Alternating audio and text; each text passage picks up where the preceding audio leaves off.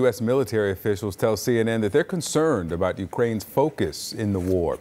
They call Kyiv's efforts and attacks on Russia's infrastructure in Crimea a distraction from its counteroffensive to retake ground. CNN reporter Katie Bo-Lillis is following that part of the story from Washington. Victor Amara, against the backdrop of this stalled counteroffensive, Ukraine in recent weeks has been ramping up its attacks on Crimea, this symbolically and strategically critical peninsula that has been occupied by Russia since 2014. Ukraine has launched missile attacks on key bridges connecting Crimea to the mainland as well as Russia, and it's hit logistics and command and control hubs with artillery fire. For Ukraine, the idea is to try to isolate Crimea and make it more difficult for Russia to sustain its military operations on the Ukrainian mainland. Of course, they see Crimea as a critical part of Ukrainian territory and these attacks as a key element of the counteroffensive strategy.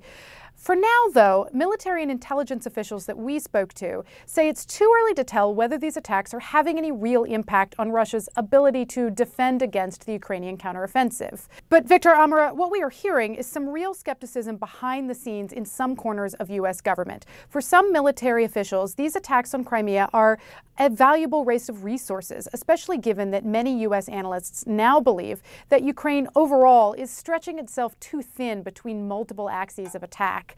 As one senior defense official put it to us, it's knocked the Russians off balance a bit, but it's not doing anything decisive, and it would probably be better for everyone for them to just focus on the counteroffensive.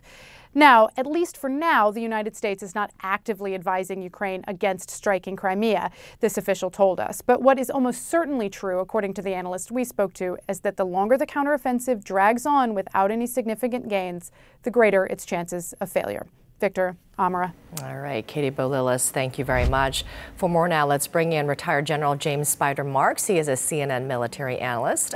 Good morning to you, Major. So let's talk about, this new reporting from our Katie Bo-Lillis that American officials are concerned about the strategy in Ukraine where they're focusing this emphasis on Crimea. And we're learning that, of course, some American officials are not happy about it. What are your thoughts on this strategically? Yeah, I think Katie Bo's reporting is spot on. It's a little bit critical to say that it might stall, that it might not be successful. That's a truthful assessment, or at least there's an element of truth within that, and there's some concern. The thing that the Ukrainians are doing right now is they are expending intellectual firepower and they're expending firepower on objectives that are not directly attributing or at least contributing to the success of trying to isolate Russian forces. And then as a result of that isolation, you then must reduce those forces. When you go after targets in Crimea, they've also taken shots into Moscow a couple weeks ago. Those are distractions. What needs to take place is all of those weapon systems, all of that planning, all of the direction that the Ukrainians need to take right now needs to be on one or two very specific objectives so that they can achieve some immediate tactical success and then exploit that success. When you start throwing firepower in the direction of Moscow and then deep into Crimea, you're not going to achieve that. So why is Ukraine's counteroffensive so slow going so far? I mean, 2 months in, and there hasn't been any major breakthroughs at this point. I mean, what's the biggest concern? Well, look, the Russians are in a defensive posture. Attacks against defensive positions require a 3-to-1 advantage. I would suggest the Ukrainians probably don't have that 3-to-1 advantage in terms of the attack. And also, the Russians have been digging in over the course of the previous 5 months before the offensive began, which means they have defense in depth. They have positions that support positions. They have fire that crosses each other, which means they've laid a ton of mines, makes it very, very slow going. This is an incredible tough task on the part of the Ukrainians. That's why, frankly, when you look at the strikes in Crimea, you get the sense that they are trying to throw some haymakers, that wild left punch. That's not going to achieve success. What's going to achieve success is continued tactical penetration of those defensive belts so that you can isolate those forces. Once a military unit is isolated, they're incredibly vulnerable. That's what Ukraine needs to try to achieve. And I would say one more thing, Amra, that what the Ukrainians are doing now looks not dissimilar to what the Russians did when they invaded in February. The Russians got way over their skis, multiple axes of approach, and the Ukrainians very, very quickly were able to stop them and then to push the Russians back.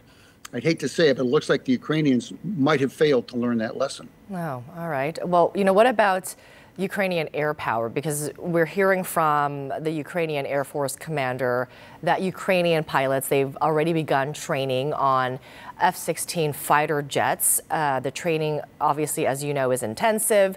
We're hearing it'll take about 6 months. It's not clear how long the training, though, has been going on. How long will it take to get some F-16s in the air, and could this help in terms of changing the game? Well, it certainly can help. Yep, you bet. The challenge is you just don't fly an F-16. You've got to fight an F-16. So you've got to have time in the cockpit. And also, any aircraft that you are using must be in support of what your operational objectives are. So again, you fight in concert with all those other elements of power that you have. You've got to synchronize all of that. So aircraft by themselves will be good.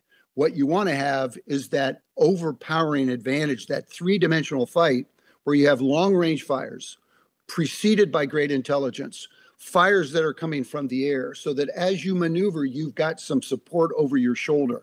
That's what the Ukrainians need to achieve. The F-16 by itself won't do that. It's certainly a plus up. It's a phenomenal platform, but it needs to be used in concert with all those other capabilities. I'm wondering what you think, General, when you hear the Republican candidates. Well, in general, they're definitely not on the same page.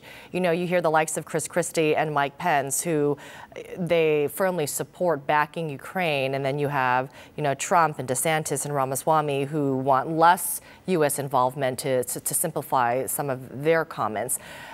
The fact that there is this unpredictability, right, as we head into 2024, how does that play into Putin's and Ukraine's calculus? Yeah, great. That's a great question. I mean, I view this through the filter of a soldier, right? I'm not a politician, don't pretend to be. The key thing is, from Putin's perspective, from Xi's perspective, from other autocrats throughout the globe, they are now trying to figure out whether President Trump or President Biden was the one-off. In other words, who's going to win this thing going forward? So they're going to hold back to see what's going on. The key thing is you have to be able, Ukraine, the ball's in Ukraine's court. If they can achieve some success, success will beget success, irrespective of party, I would imagine.